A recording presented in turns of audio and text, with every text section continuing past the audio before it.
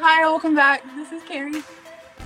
And I'm Summer, and we are Hypoxia Podcast, and we are back today for Honest History with Leo, our favorite historian.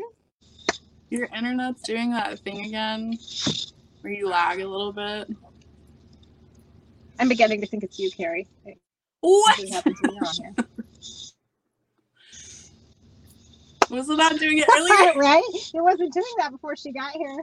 No. I don't know what to tell you.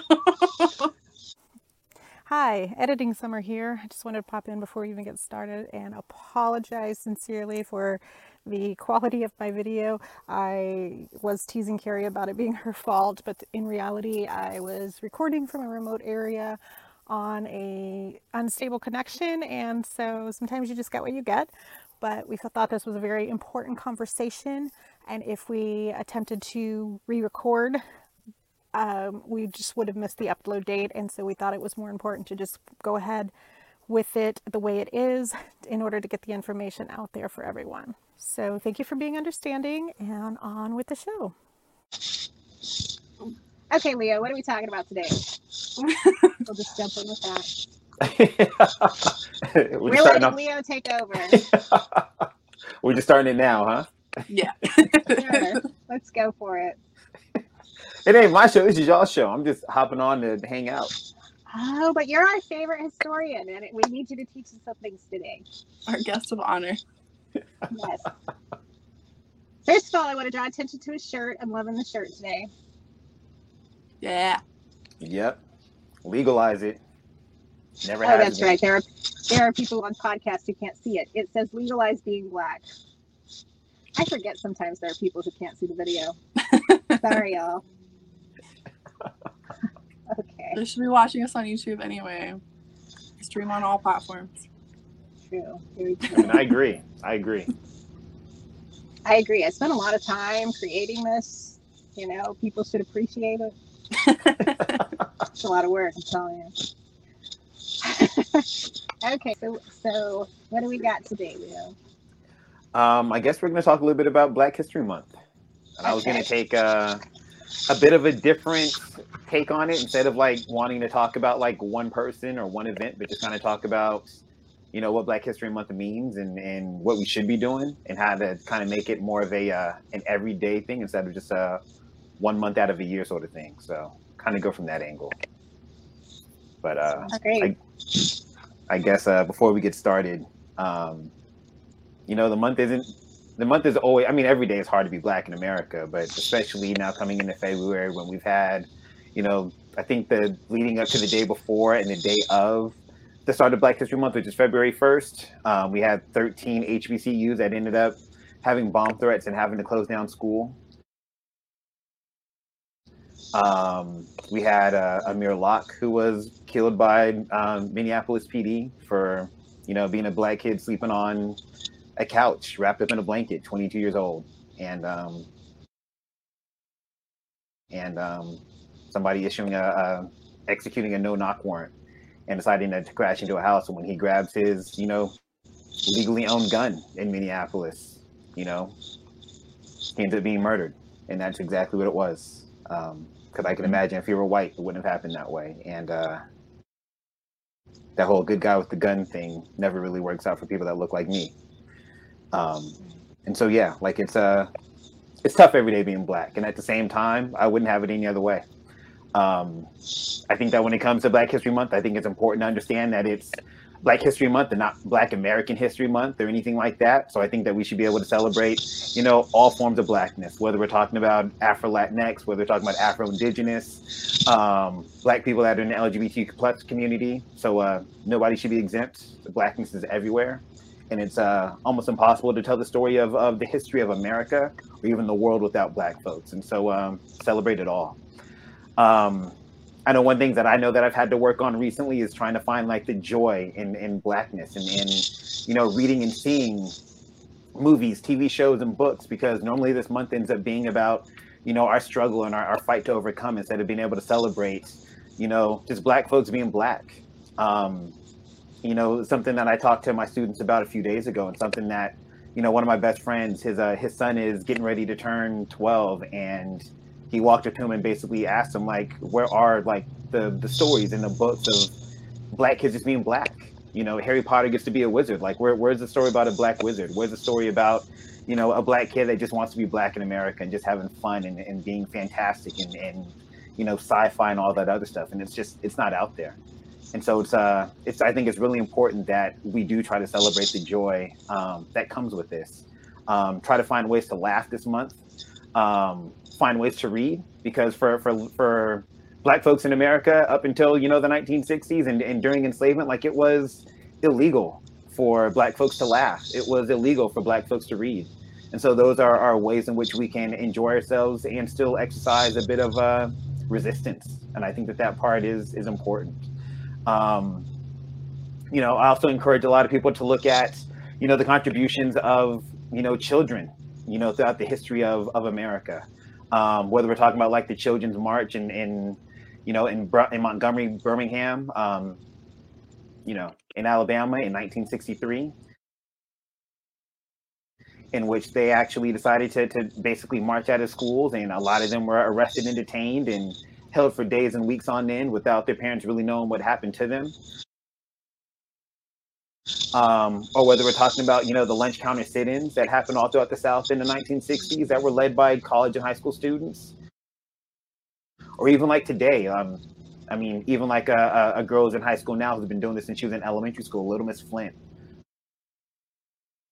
I believe her name is Mary Coppany, and she's been, you know, raising money and bringing awareness to the Flint water crisis in Michigan, which is still not resolved after almost a decade of doing this. But there's an opportunity to learn about kids during this process. You know, I guess I would go ahead and also say, you know, support local businesses that are Black, support your Black coworkers during this time.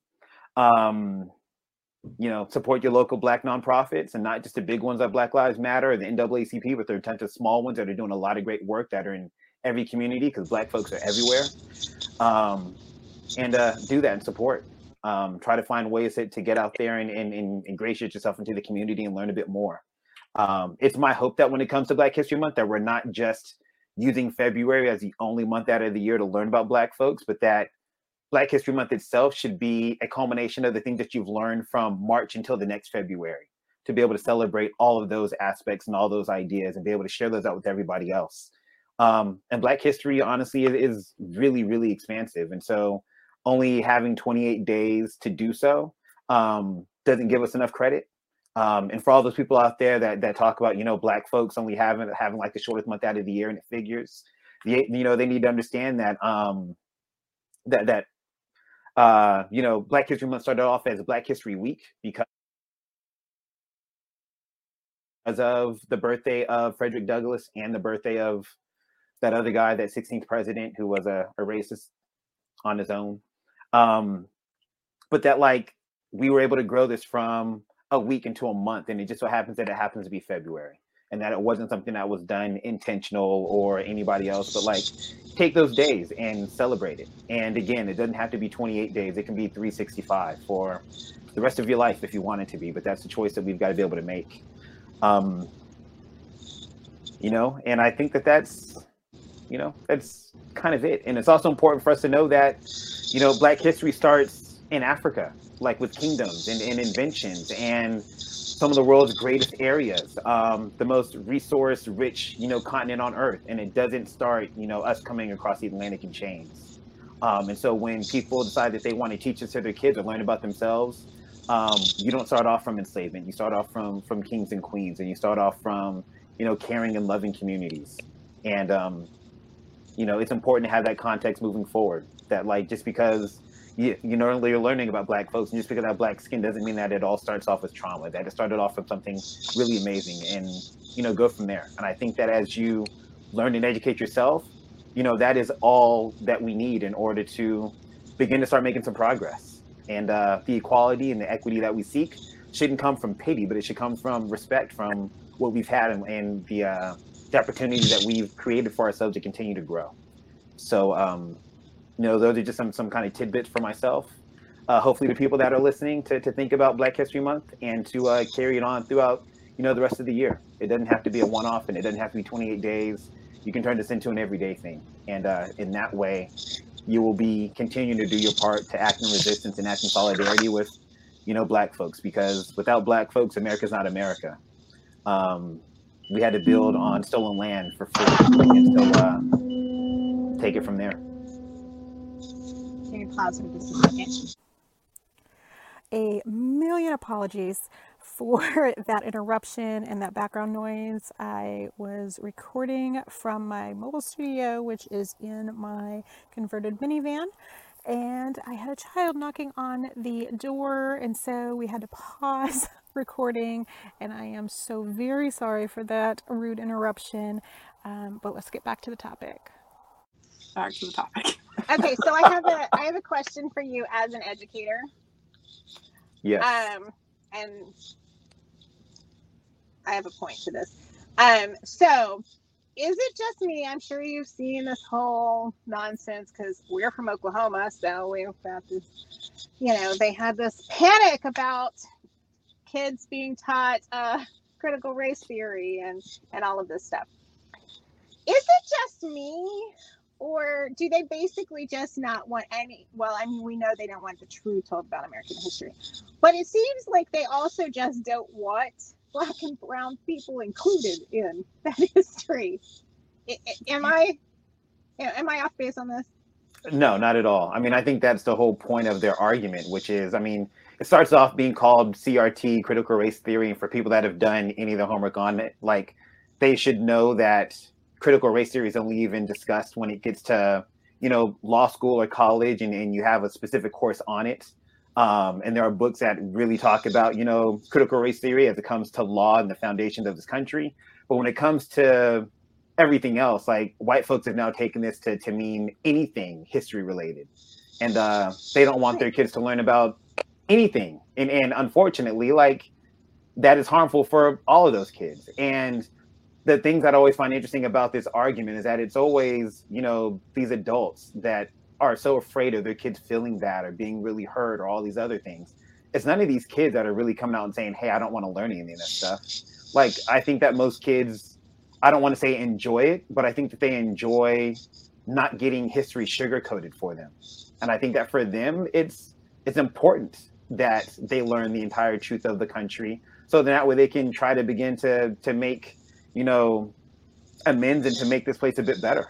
It's not about making, white kids or anybody else feel bad about themselves. It's about giving them, the entire idea of what America actually is. And when we decide to cut out different parts of it, or we decide to talk about it in ways, whether it's, Black folks were, indentured servants, or they were immigrants to this country instead of being brought over here as enslaved members of, of America, then that's when we get into these issues. And unfortunately, like, all those white folks that are adults that are up there hollering and screaming about it, they were taught in that same way. And to them, they figure they want their kids to have that too. But I'd also argue that when it comes to it, I think a lot of it comes from their insecurities. And I think that they're afraid of having their kids come home and ask them questions about, what they've done, or how did they learn, or come home and criticize America. Because, for white adults, for a lot of them, America's been great. I mean, I always kind of think about like that video when a couple of these Black dudes were at the, like, one of the showings of Black Panther, and they saw, like, it wasn't even at Black Panther, but it was showing the poster for Black Panther, and they're like, wow, like, I feel so empowered, like, looking at this. And they're like, yeah, you know what, like, if this was how I was represented every single day, like, I would love this country too.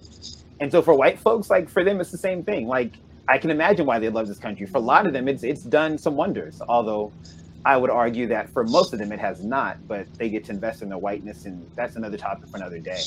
But I think white folks have now co-opted the idea of CRT to basically mean anything that is remotely uncomfortable for history, that shows white people or shows this country in a negative light. And I think that was their plan all along. I think a lot of these white folks aren't that dumb that are creating a lot of these laws and stuff, but they're counting on the majority of the folks that follow them to not be very educated and understand exactly what's happening here. And so that's how we now get legislations where they now want cameras in classrooms, or Now different states that are setting up tip lines and hotlines for parents to, tell on their kids, teachers for teaching about CRT, which again is code for actual American history. So when you don't want your kid to learn about the Civil Rights Movement, you don't want them to learn about Martin Luther King Jr., you don't want them to read, any books that have come out about any stuff, like what you're saying is that you just don't want them to learn a complete history of America. You want them to learn the history that you learned, which has been deeply problematic. And so, yeah, you're not wrong whatsoever. And I wish we could have these sorts of conversations with folks that actually wanted to learn and actually wanted to get better. But, these white folks out here hollering and screaming about it, they have their own agenda. And unfortunately, a lot of them are just kind of falling in line with their political ideologies and their identities. So, well, Oklahoma is trying to go a step farther than just banning CRT now. A bill is being introduced to supposedly protect the religious rights of students, which basically means any teacher that teaches curriculum that is against any student's sincerely held religious belief or closely held religious belief, I think was the quote, then they can be fined like a minimum of $10,000 and stuff. And I'm like, well, my sincerely held religious belief at that age was that I shouldn't be in school at all. So you just outlawed all curriculum. I want to know like how critical race theory would go against any kind of religious beliefs. Like, Black people are people and you're supposed to care and be empathetic towards people. Stop it, Carrie. You're making too much sense. Stop it. You're making way too much sense. You're saying that, but I am thinking about as a child standing inside of a church. This happened. I was standing inside of a church. We were leaving after service, and this was the last time that this minister was allowed in our church because his wife literally came at my dad for allowing one of the guest minister was a Black man. And she actually came at him for allowing him to speak in the church. And he was kind of bewildered. He's like, why wouldn't I? Like he in his head, he was thinking like maybe she had some sort of doctrinal objection to, like his belief or something. And she said, but Black people don't have souls. Yes. I was a small child and I still remember this. And this is that really a thing that people believe? Like it is a thing that some people believe. Like, yeah. I mean, the demonizing of Black folks is nothing new. I mean, even when it comes, I have to be, I'm very fortunate that I teach at a school that allows me to teach it the way that I would like to. I'm also very fortunate that I teach in LA and I also teach in California, because I know that if I taught in one of these other states that's doing this, like, I would literally go broke. Like, I just spent 2 weeks ago teaching my kids about evolution and like human evolution and how that actually worked and showing them the evidence and, talking to them about the idea of creationism versus evolution and what goes into that. Like, I would have been fined, that'd have been $80,000, 8 class periods, $10,000 each. Like, that's my salary. I'm done. Like, I would be officially now broke. But it's, I consider myself fortunate that I'm able to teach this way. It's also very funny to hear white folks jumping up and screaming about the Bible when, newsflash, there are no white folks in the Bible. But exactly. We can go off on that part too. Jesus had blonde hair and blue eyes. Yeah, we grew up with that. White Jesus never got a sunburn. White Jesus, yes. And these white folks that are also, super into religion were totally okay with, a couple of men bombing the 16th Street Baptist Church in Birmingham in 1963 and killing 4 girls. They were okay with that part too, but make it make sense. But we actually can't teach about that because that's a part of CRT. It's all based on religion, right? Yeah. Right. So that means we can't teach about the doctrine of discovery, right? So none of the atrocities that happen to indigenous folks, like nothing, except for American exceptionalism. What is the function of the myth of American exceptionalism? It's nationalistic. It's supposed to make America feel good about itself. That's really the only reason why it was created. And we do a really good job of indoctrinating students every single year. And we have been doing it for 150 years at least. And it's done a good job. The history that you will learn in most states isn't really meant to educate kids. It's just meant to get them to be proud to be Americans. And sure, like most of these curriculums do have, little blurbs in there about enslavement, or have little blurbs in there about, indigenous folks, having their land taken and things like that. But they frame that as happening so long ago that things have just, magically improved, and we kind of move on from there.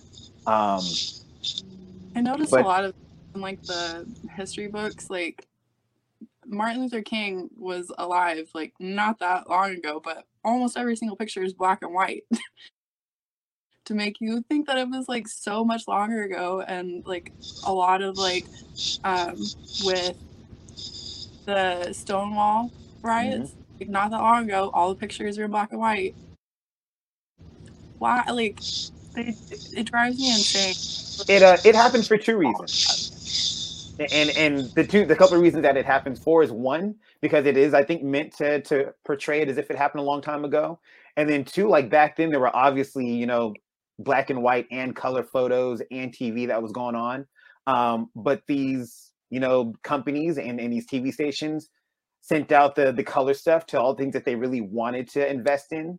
And they sent out the black and white crews and equipment to the things that they weren't really invested in. So it's a really good idea it's a really good chance for you to like Google images. And I do this with my students at times too, to show them like, one, what the media cared about even back then. And two, to again, show that same idea that, the black and white implies that it happened a long time ago when, it didn't. Like most of our parents were alive at some point in time during those 60s and stuff like that. And I know that like one of the things I've had my students do in the past is look up the civil rights movement and then go to Google Images and see how many of those things happen in black and white. And then also Google the Beatles and go to images and see how many of those are in color.